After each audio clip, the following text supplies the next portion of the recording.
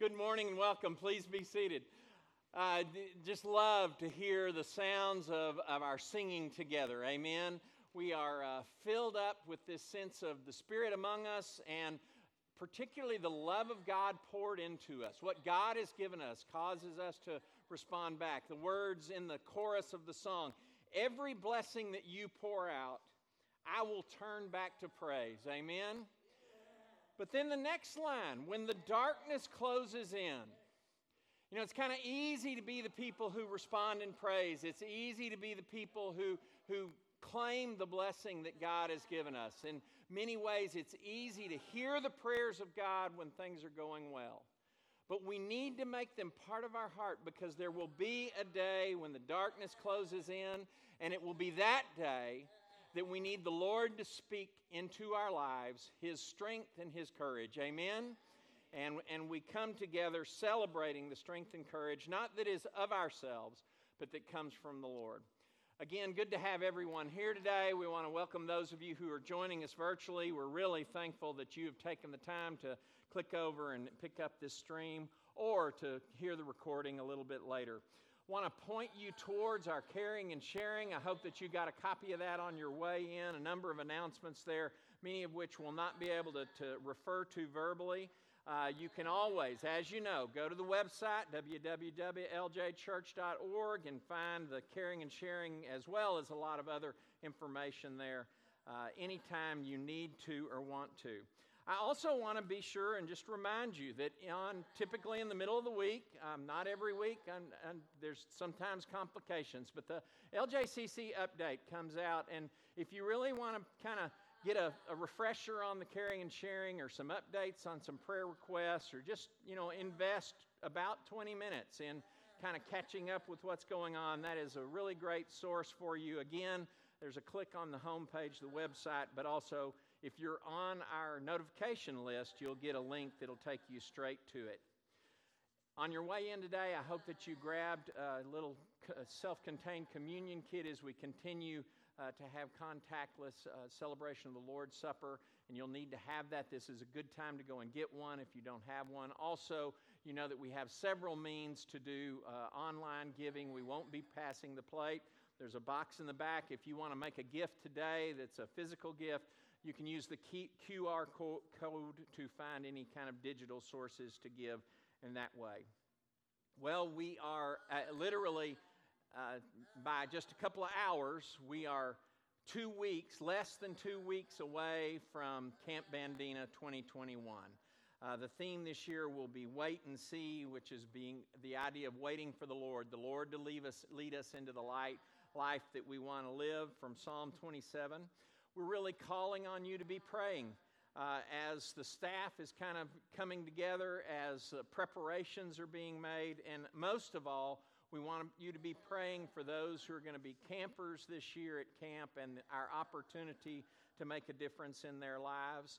I just really encourage you on a daily basis, just over the next 2 weeks, just to stop for a minute and wait and see a vision of what God wants to do with that camp, and that you'll hold it up to Him and keep that in your prayers over the next couple of weeks.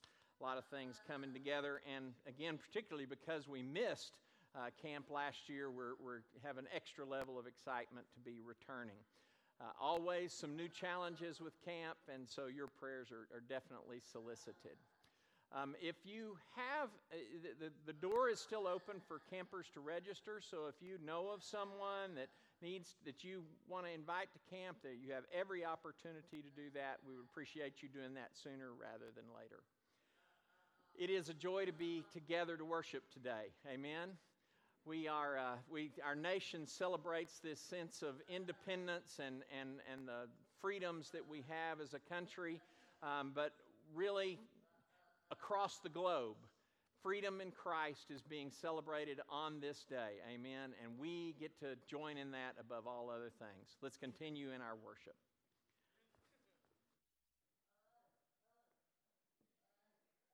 I will tell you this about, do not let money keep you from going to camp.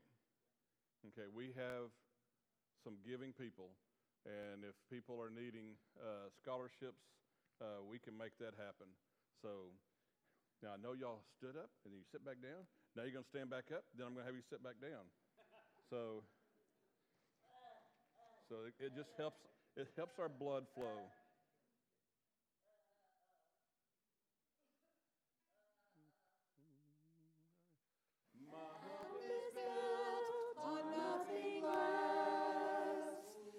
Jesus' blood and righteousness.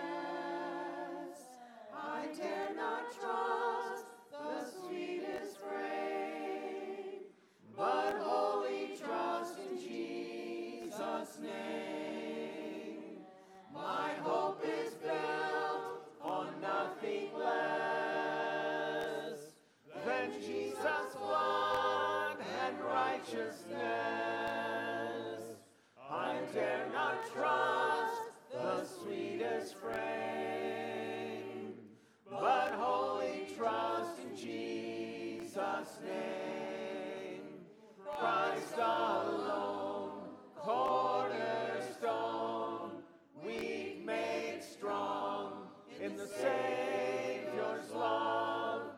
Through the storm, He is Lord, Lord of all. When darkness seems to hide His face, I rest on His unchanging grace.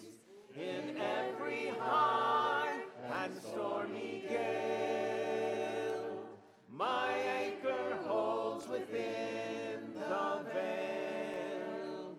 Christ alone, cornerstone, weak made strong in the Savior's love. Through the storm, He is Lord, Lord of all. When He shall come with trumpet sound, oh, may I then in Him be found, dressed in His righteousness alone, faultless stand before the throne. Christ alone, cornerstone, weak made strong in the Savior's love. Through the storm, He is Lord, Lord of all. Christ alone, cornerstone, weak made strong in the Savior's love. Through the storm, He is Lord, Lord of all. Please be seated.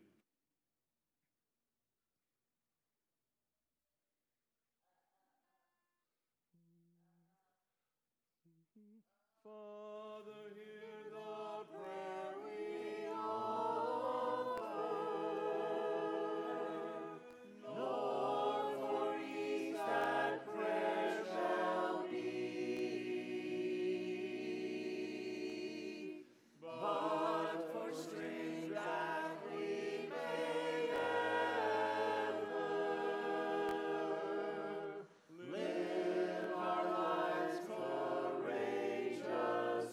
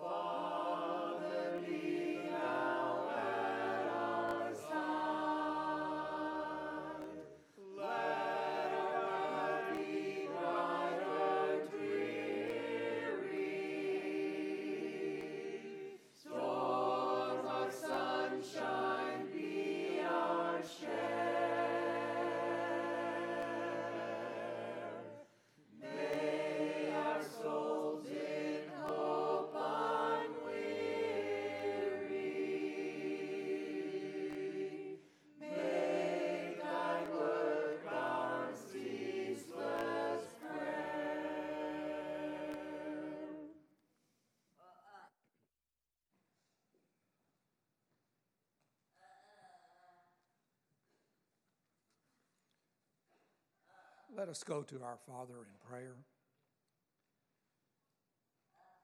Father, we thank you for your love, your mercy, and your grace. We ask that you will help us to grow in these areas. Help us always to glorify you and to show you to others through our life. Thank you for sending Jesus to provide salvation for us. Thank you for your blessings of us. We ask that you will continue to bless us. We ask that you will bless your church all over the world and our missionaries. We pray that you will protect and be with the ones that are experiencing extreme weather, whether it be heat or fire or storm. We ask that you will help them and be with them during this particular time.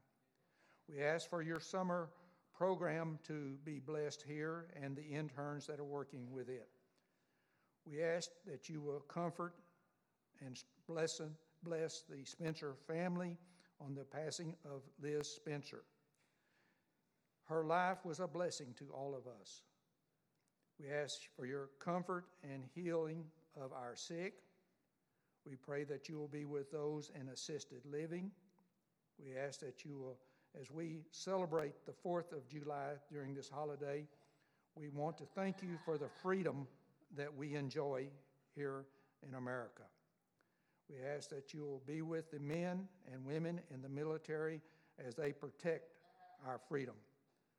We ask for your guidance and strength to help us in our daily walk with you. We ask that you will help us in our faith to grow stronger. Forgive us of our sins and help us to strive to do better. Be with our government leaders and help them to turn to you for guidance. We ask all these things in Jesus' name. Amen.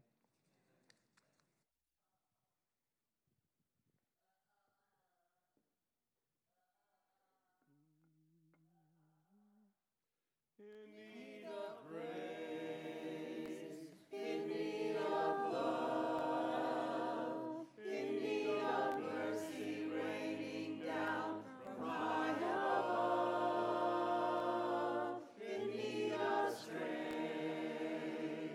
in need of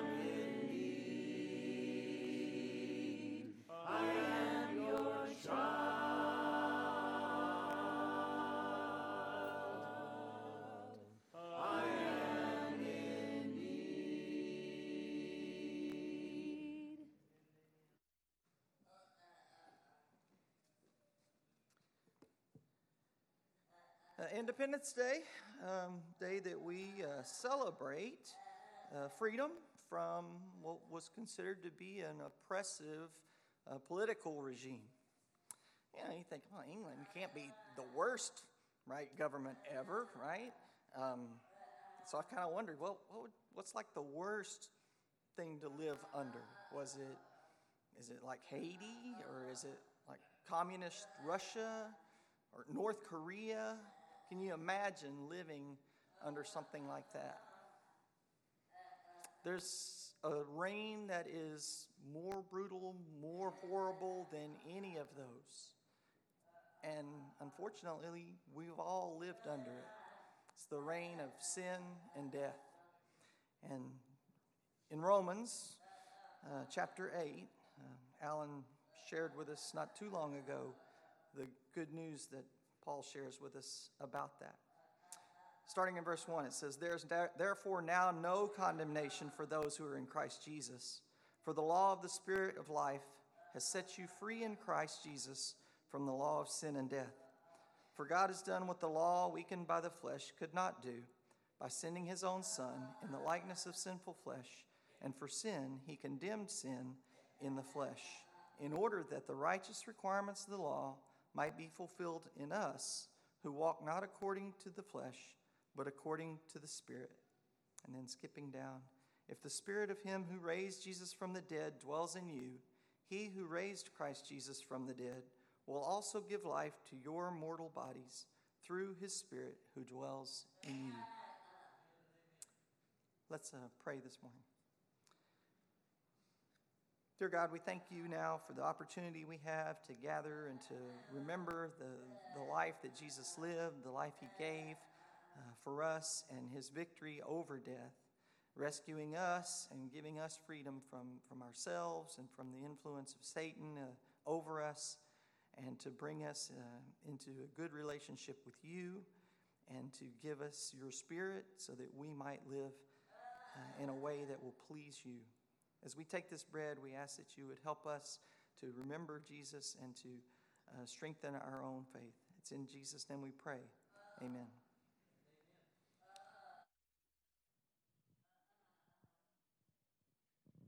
Some men came, bringing to him a paralyzed man, carried by 4 of them. Since they could not get to Jesus because of the crowd, they made an opening in the roof above Jesus by digging through it, and then lowered the mat the man was lying on. When Jesus saw their faith, he said to the paralyzed man, "Son, your sins are forgiven."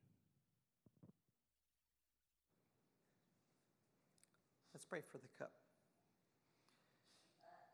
Dear God, again, we thank you for Jesus and for his life that he gave for us. We realize that he had to die so that we could be made right with you. Lord, we thank you for his willingness to do that. We thank you for your love for us that sent him on our behalf. Lord, we ask that you would help us to live in that newness of life that you've given us, and help us to share that with all those around us. It's in Jesus' name we pray. Amen.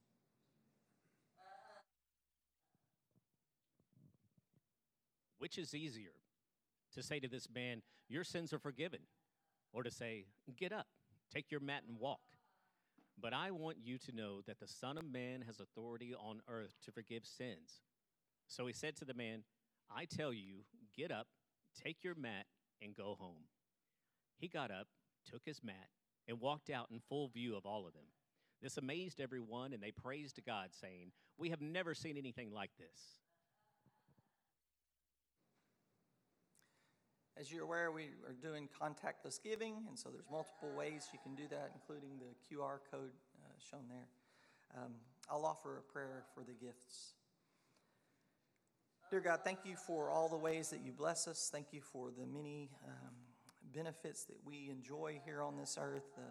Lord, we love the fact that we live in fellowship with fellow Christians, and that we live in a place that allows us to express our faith in ways that are open and allow us to share our faith without fear. Lord, we ask that you would help us to take advantage of that opportunity. Lord, we thank you for the many ways that we have material things at our disposal. We ask that you would help us not to cling to them, help us to recognize them as gifts from you, help us to use the things that we've been charged with in a way that's responsible. Help us to be generous towards others. We ask that you would bless our giving now and that you would use it to further your kingdom here on the earth. We ask it in Jesus' name. Amen.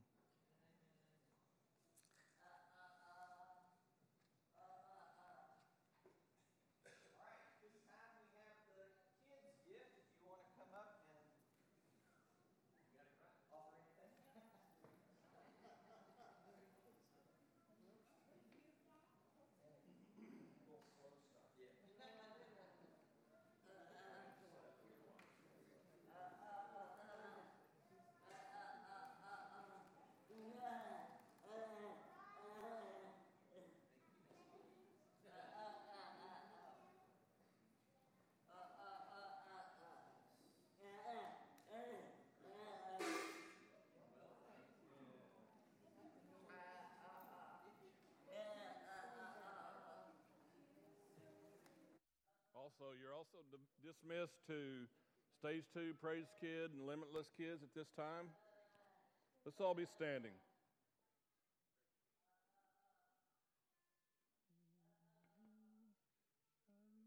How do you explain? How do you describe a love that goes from east to west and runs as deep as it is wide? You know all our hopes, Lord, you know all our fears.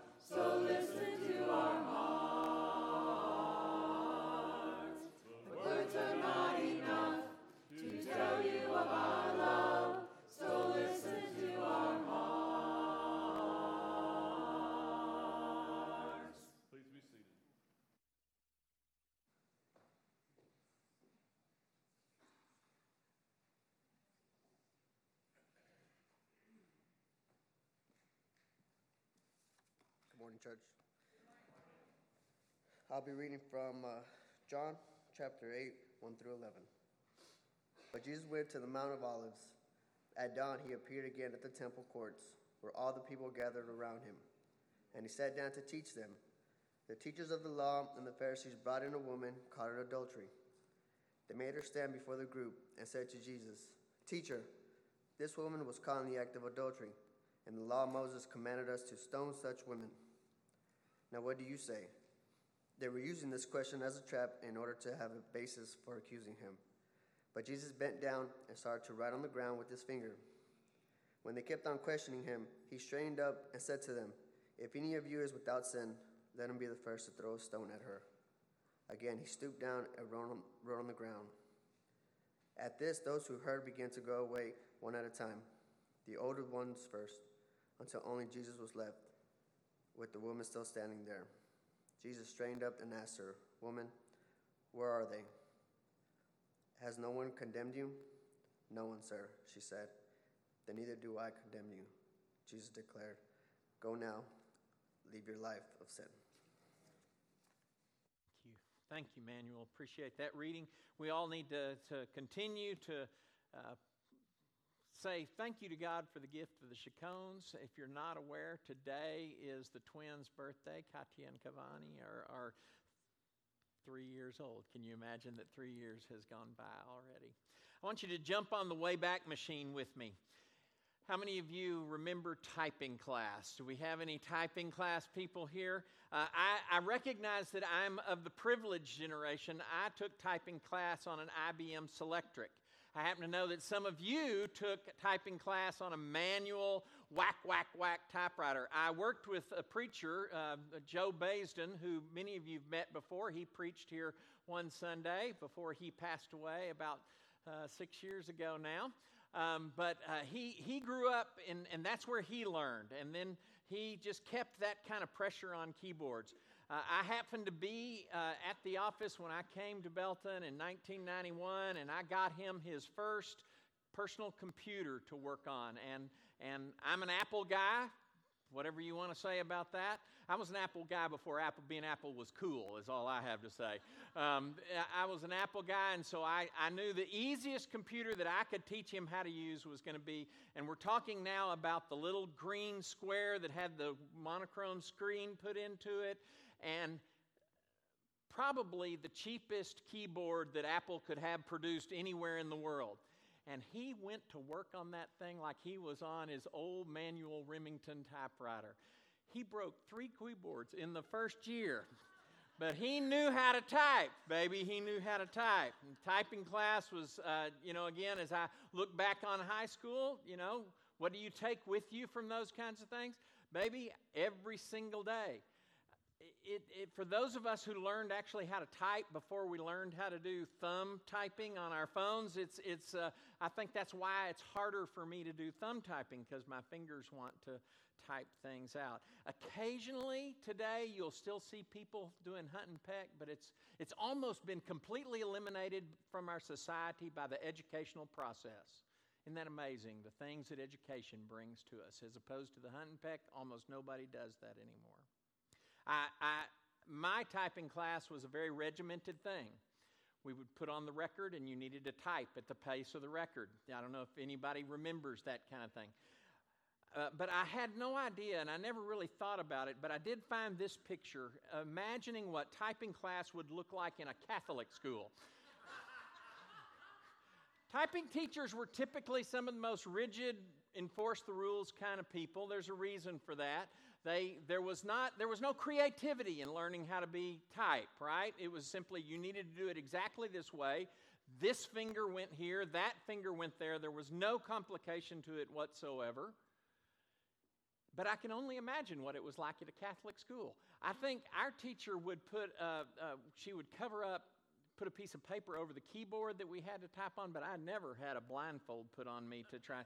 For those of you who don't know what this concept is the idea you don't look at your hands. You simply type according to the rhythm of your fingers, and you trust that is the case. In addition to learning where the keys on a typewriter are, there was in my typing class, and for many of you, again, I understand that this is not the new generation. So again, I'm still on the Wayback Machine. The new generation can write a letter however they want to write a letter. Amen? They can create a business form however they want to create a business form. But in my typing class, I learned that you started a letter with the date across the top, 2 spaces, and then a from, right? And then 2 spaces, and then a to. And then you might put dear such and such, but likely you were going to put to whom it may concern. If it was a formal letter, if it was an informal letter, always started with dear. But there was a very regimented way that you did those things, and that's how they taught us. That's why, by the way, typing teachers were pretty, they liked the rules, and you needed to follow the rules, and their creativity didn't count in typing class. Your English teacher may have counted for creativity. Your art teacher loved your creativity. Your math teacher and your typing teacher did not like your creativity.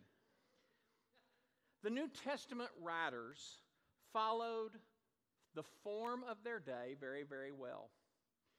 I encourage you to do a quick search of grace to you in a concordance somewhere, and what you'll discover is that every New Testament letter, except for Hebrews and Jude, and if Revelation is a letter, then Revelation, all start with some form. If not the first line, it's in the first couple of verses typically. There may be a longer set of greeting, but we will always come down to this form: grace to you and peace from God our Father and the Lord Jesus Christ. 1 Thessalonians is the exception in that it says grace to you. It's a shorter version. We've talked about 1 Thessalonians maybe being the first letter that Paul ever wrote, but by the time Paul got started writing letters, he had discovered this form. And it reflected the times that he lived in. It reflected the current understanding in Roman culture of how you wrote a letter to somebody. Except for Paul, there was more. It wasn't just the idea of saying grace to you in the sense of hello to you, but Paul knew that the people he was writing to understood grace in a much bigger way.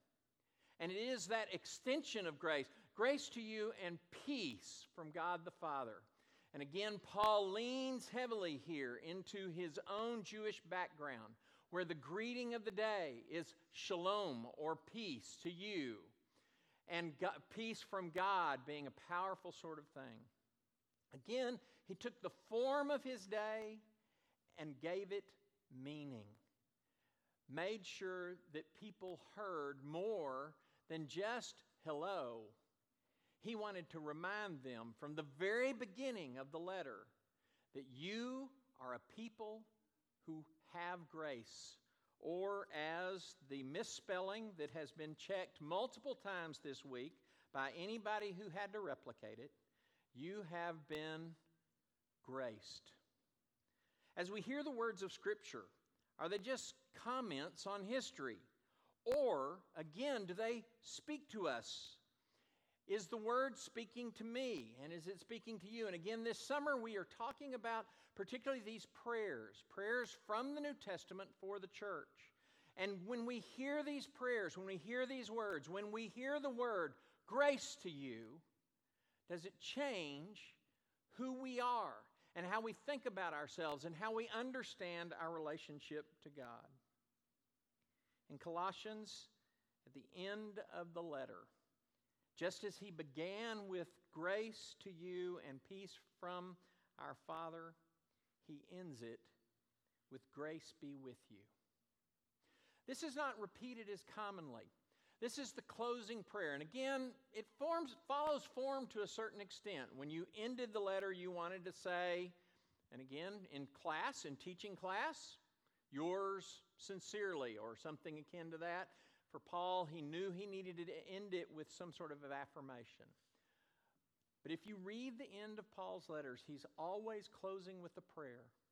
Sometimes it's a prayer, and each time there are elements of the prayer that he asks for them to be praying for him, but he always expresses a prayer for them as well.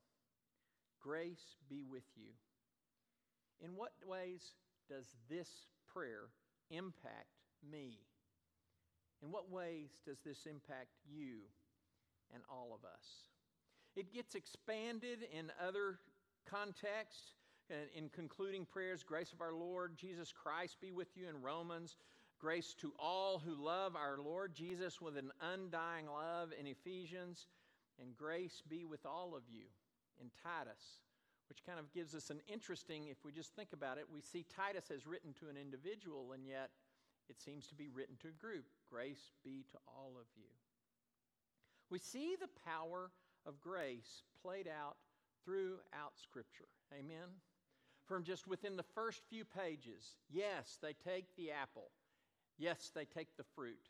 And they eat of it. And they say, we'll determine what right and wrong is. We'll determine what the knowledge of good and evil is. We won't depend on God for that. And God has to cast them out of the garden. And yet He does not leave them alone. He provides for them in a very powerful sort of way, and He continues to be with them. He comes to them in the form of the patriarchs, Abraham. He comes to them in the form of the law, because grace is always what God's going to be about, most powerfully expressed as Jesus, the ultimate expression of the fact that God, even though man chose to live his own way, God was not going to leave them alone. It's not that we got good enough for Jesus to come. Instead, it was that God chose to send Jesus through His grace. We see the power of grace throughout Scripture, but I want to point you to our passage that Manuel did such a beautiful job of reading in John chapter 8. Again, a woman in complete vulnerability, a woman who could be snatched away, caught in adultery, as they say, and the woman being dragged in front of men. The man was left alone. She is the one who is thrown in front of Jesus. And she is the one who is accused. And by the way, accused accurately. The law says we should stone one like this. And it's not that that's not truth. It's just it's truth without God. And Jesus pushes through this sense of legal binding law, the idea that there is only one way to see someone, and that is that they are condemned.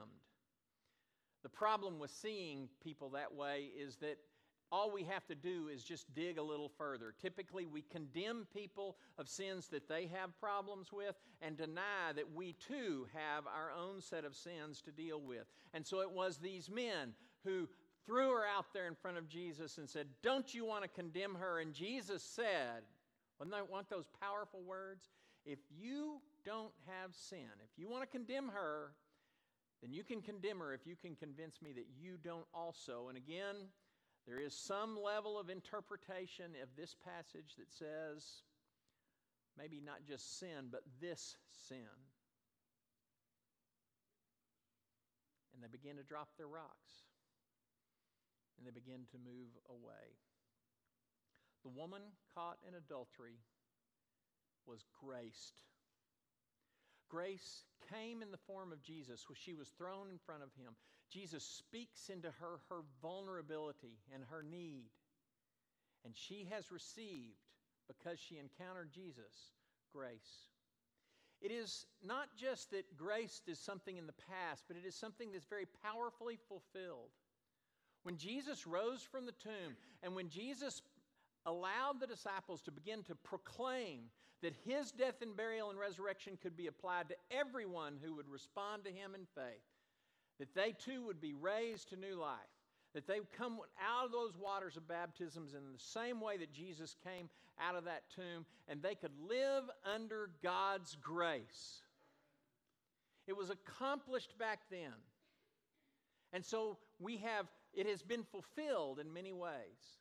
And when we respond to Jesus, it becomes part of who we are. And so we are graced. And yet, isn't it true that so often, we live these lives of saying, "Oh, I'm not sure I'm good enough." And by the way, the answer to that question is always, no, not good enough.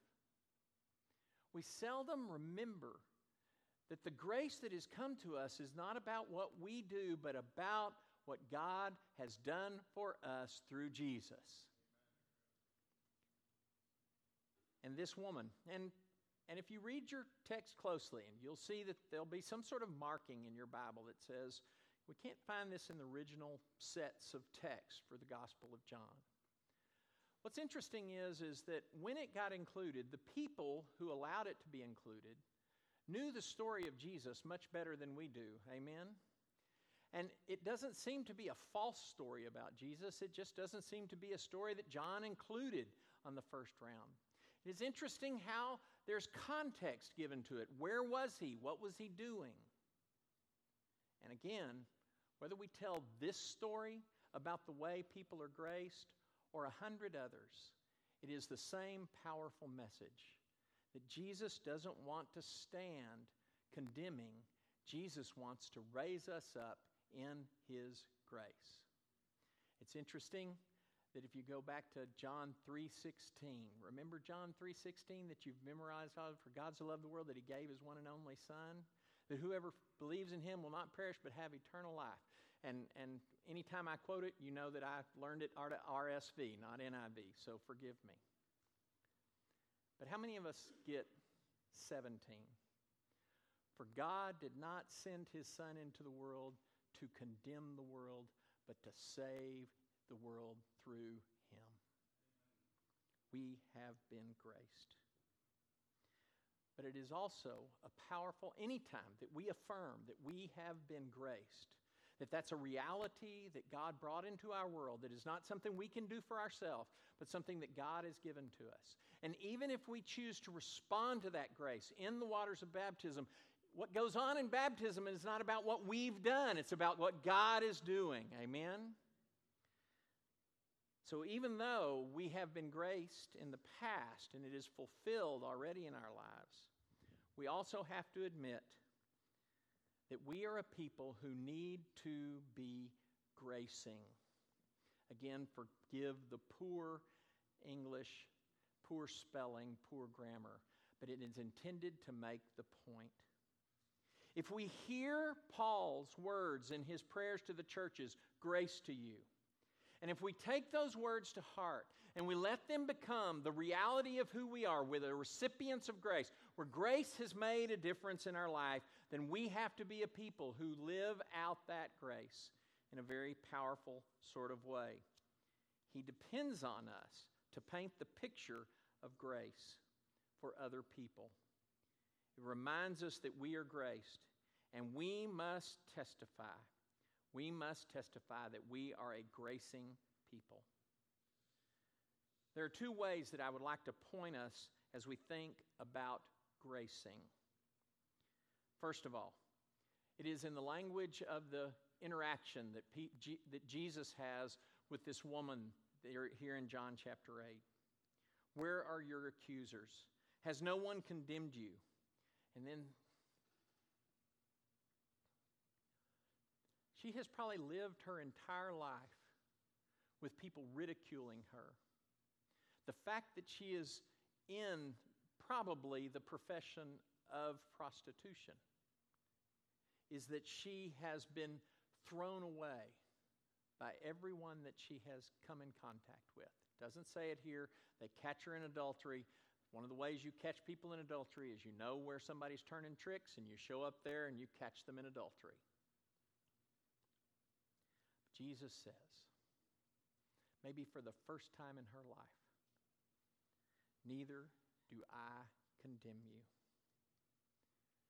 And then in a way that powerfully says, I know there's something more for your life. Go and sin no more. It may well be that the whole point of someone saying, don't you remember that story about Jesus? We haven't got that one in any of these four Gospels. Let's include it here. May not be the story of an adulterous woman who is forgiven, who finds redemption through Christ, but it may well be this line. Go. Go whatever you're going to do with the rest of your life, but don't let it be about the sin that I have relieved you from today. Folks, we have to respond to the grace that's been given us by seeking the Spirit to transform who we are on a daily basis. To say wherever we are in our walk with Christ, and again, I'm not saying that any of us live in any sort of perfection necessarily, but we are pointing in the direction of walking in Jesus' footsteps. Amen? And we need to recognize the places in our life, the places where our hearts are hard or our love is not big enough. A place where the justice that God wants to bring into the world is not reflected in my own attitudes and actions. A place where love for the least is not part of everything we do. And so we need to hear, yes, I have redeemed you. Yes, my blood covers all of your guilt and shame. And yes, you need to go and make your life about leaving sin behind every single day. I don't know about you, but I find that as my life gets longer, and it is getting much longer these days, that I can come to places where I feel at peace about what God has transformed in me, and I'm so thankful for that. And then it seems that just with a little less attention, a little less concerted effort of saying, no, I need this to be part of me, it kind of creeps back in. Satan wants it to creep back in. I don't move into condemnation over that. But I don't want it to be part of my walk forward because I have been graced. And I want to be gracing. Go and sin no more.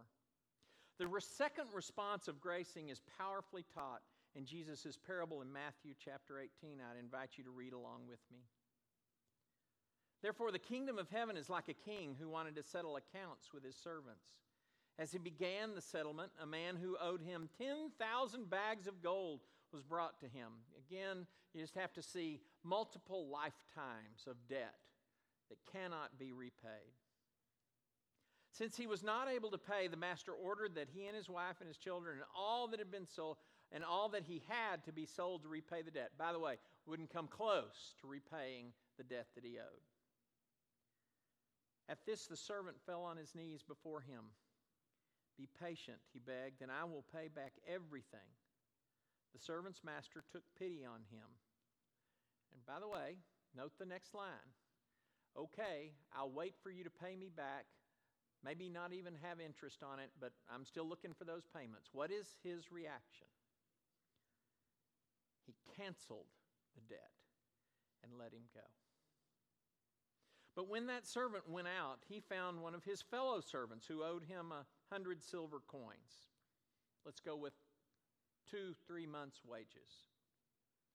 He grabbed him and began to choke him. Pay back what you owe me, he demanded. This fellow servant fell on his knees and begged him, be patient with me, I will pay it back. But he refused. And he went off and had the man thrown into prison until he could pay the debt. Isn't it interesting? Jesus brings in this turn in the story because it now becomes a story that's happening in the world. It becomes a story that the people in the story react in the way the people who heard the story would have reacted. When the other servants saw what had happened, they were outraged and went and told their master everything that had happened. Then the master called the servant in. You wicked servant, I canceled all the debt of yours because you begged me to. Shouldn't you have mercy? Shouldn't you give grace on your fellow servant just as I had on you? In anger, his master handed him over to the jailers to be tortured until he should pay all he owed, which means that's not going to happen. And Jesus concludes, this is how my heavenly Father will treat each of us unless we forgive our brother or sister from our hearts. Remember our visit to the chapel Pater Noster on the Mount of Olives, and how the Lord's Prayer is printed there in like over 200 languages from around the world. Lord's Prayer is, again, a powerful way in which Jesus teaches us to come to God and to honor Him in our prayers and to seek His will in our life and what we do in our prayer life. I would particularly encourage you to think about the line, forgive us our trespasses, our sins, however you choose to translate our debts. In Luke's version, he's much shorter. Our Father, hallowed be your name, your kingdom come. Daily bread, and forgive us our debts. Matthew will expand each one of those statements. Luke will not until he comes to this one, because I believe it's the point of why Jesus brings it to the prayer. Not that we come to Jesus groveling on a day in, day out basis. Oh, please forgive me. I need, because he has given. We have been graced. Amen? We pray for the forgiveness of sins because it keeps us on the tack of I wanting to be conformed into who Christ is, transformed into who Christ is. But that phrase in Luke, the only time Luke expands just the basic sentence, forgives us our sins as we forgive those who sin against us. If you look at it in its grammatical form, the emphasis is not so much on I need your forgiveness, but it is that I want you to forgive me the way I'm forgiving others. Almost as if the response of being graced is being forgiven and being forgiving. Without being forgiving, has grace made its way into our hearts? Someday, grace will win the very final battle. Revelations chapter 20 and 21 describe this time when the final battle comes around, and God and His grace and His love are victorious over all hatred and all of evil and all pride and all those who stand against Him. And it's a beautiful scene. I encourage you to go and kind of read. What does it look like when grace finally wins the final battle? I look forward to that day.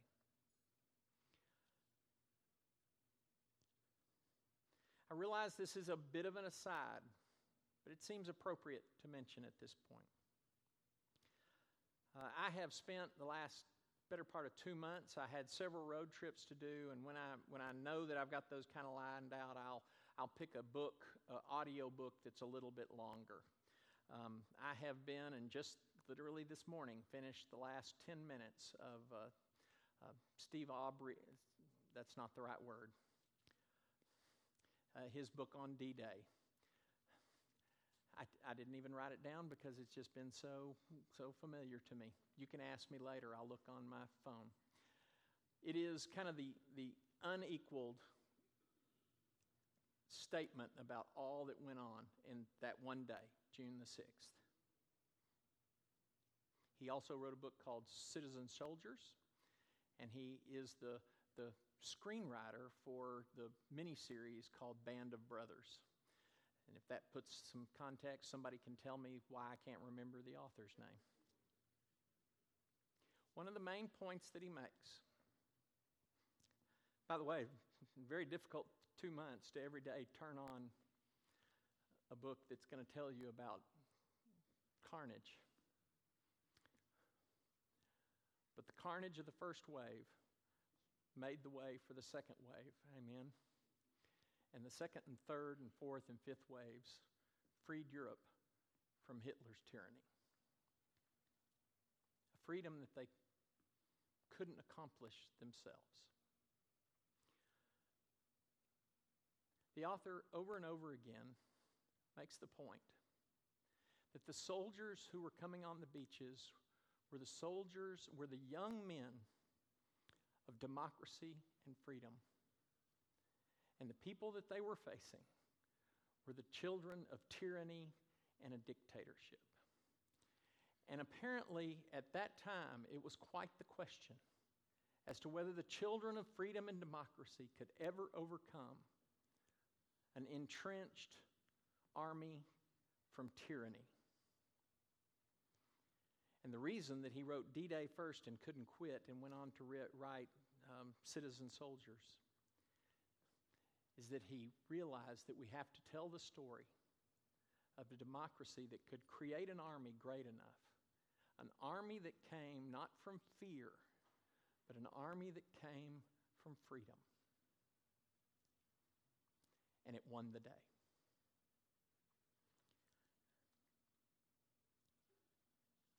You and I stand as soldiers of grace. It will never be the easiest way to win the battle, but it is the only way the battle will ultimately be won. When we let God's grace fill us, it will put us in places where we are vulnerable. It'll put us in places where we're going to choose to be gentle rather than bring a fist. It's going to put us in places where we have to humble ourselves in ways that are really out of human character. But it is the way of the cross. Therefore, it is the way of Jesus. Therefore, it is the way of grace. Will we be transformed by the grace that God has given us? Or somehow are we trying to depend on fear of punishment? The text tells us it is the love that brings us to where we want to be. Amen? And it is the love that so overwhelms our hearts that causes us to be those who, having been forgiven, will forgive. Neither do I condemn you. Neither will I condemn you, were Jesus' words on that day, but do we let those words be the words of our heart. Neither do I condemn you. He has done everything that could be done for you to not be under, as Chad spoke of, the tyranny of sin. He wants us to be part of the life and freedom of grace. Amen? And He has done all that He can do. So you're invited this hour, this minute, to decide that you want to respond to the grace you've received by grace given. Where will that forgiveness show up? How will you determine that I'm no longer going to wallow in the sin that entangles me when God wants me to run free? How will you respond? The waters of baptism are prepared this morning. If for whatever reason you have not chosen to step into that relationship of living under God's grace, we would be glad to change that today. If you're online with us, we encourage you to start the conversation at 979-217-3300. You can text us and you'll get a reply. If you're here today and would like your conversation to be a little more private, you're also welcome to respond in that way. The question is, have we heard the word of grace? And if we have heard the word of grace, have we begun to live into that grace? Won't you come as we stand and sing? Open our eyes, Lord. We want to see Jesus. To reach out and touch Him and say that we love Him. Open our ears, Lord, and help us to listen. Open our eyes, Lord. We want to see Jesus. Please be seated.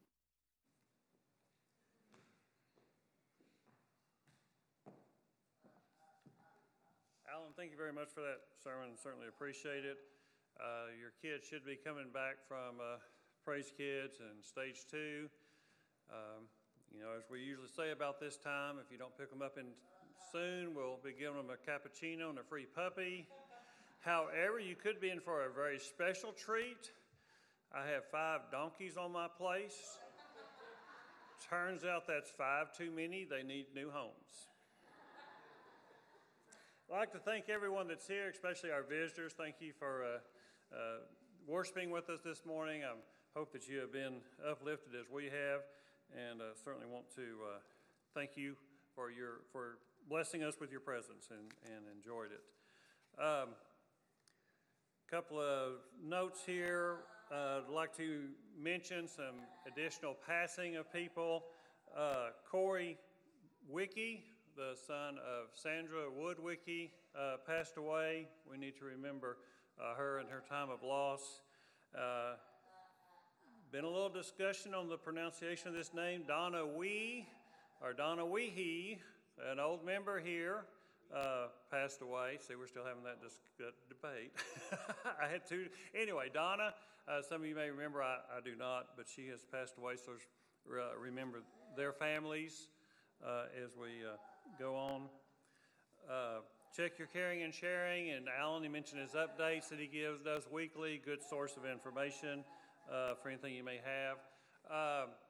Starting about Tuesday, Ozzie Garcia, who has been our intern for 2 previous summers, will be filling in as interim youth minister, and so he should be here starting on Tuesday, so let's be sure and welcome him. Everyone will know him, and that would be great. The world is opening back up. That means it's getting busy. We've kind of been able to sit back because everything was canceled. It was nice, got to catch our breath, but things are happening fast. Alan mentioned Camp Bandina coming up in a couple of weeks. We've got a wedding this weekend for some people here. Lindsay, author, and I don't remember the lucky guy's name, but at any rate, that's his. Good job, Randy, thanks. So some people will be spending the night. We may be a little short on attendance. Alan will not be here. In his absence, we have a treat. Kyle Cunningham, our summer intern. We hit a home run with our 2 interns this summer, Kyle and Aaron. Kyle will be bringing the lesson for us next week, so I encourage all of you to be here for that. Also, for our summer family faith feast, we picked 4 nights. That was kind of my fault. Since I'm bringing the lessons, I only had 4 lessons to bring. I'm a short-winded person, as you can tell. So next Sunday night, on the 11th, will be another time. We're going to continue our study on prayer. On the Sunday nights that we do not have family feast, we encourage you to be purposeful about that time. Spend that time with your family. Spend an extra time in the Word. Spend an extra hour in prayer. Or look at your directory and say, who have I not visited in a while? Let me call some people in the congregation. Let me call some people in the community. Go visit with some of our senior citizens. My wife's grandfather was born in 1912, lived about 98, and I told my kids, I said, you need to go and just listen to him tell the stories. Here's a man who literally rode a horse to school, farmed with teams, and watched them put a man on the rocket, and that was a man on the moon, and that was 50 years ago. And then he had more beyond that, and just the stories he could tell. And we have people who have many years of experience, lots of stories, lots of great things they can tell you, and it'd be great to listen to them. Or you could do the other end. You might call up one of these young couples with small children and say, hey, let me watch your kids while you and your hubby have a date night. Okay? Think of it that way. If date night goes well, in 9 months they might have an addition to the family. And they can either thank you or blame you. Whatever. Well, that's enough. Thank you very much. Let's go to our Heavenly Father. Our Heavenly Father, we just want to come before you and to praise you and just thank you for your word. Just thank you for the wisdom. Just thank you for all that we gain from it, that our whole lives should revolve around your word. Be in our hearts, be in our minds. Lord, let us dwell on them. Let us meditate on your word. Let it fill up our hearts, our souls, our spirits. Lord, let us live your word, that people may see Jesus in us, not for our glory, but for your glory. Lord, we just pray for each person here. Many have lost loved ones and are hurting over that. Just help us to be your arms to hug them. Help us to be your voice to give them words of encouragement. Lord, just let us always turn to you. Lord, just thank you for the grace that you have given us. And Lord, just let us extend that grace and forgiveness to those who sin against us. Let us live the example of Jesus. Let us always be willing to spread your truth, not for our glory once again, but for yours. Just thank you for everything, Lord. Please bless this congregation as we try to be a light in this community. Help us to always follow your example. In your Son's name we pray. Amen. So I'll be standing.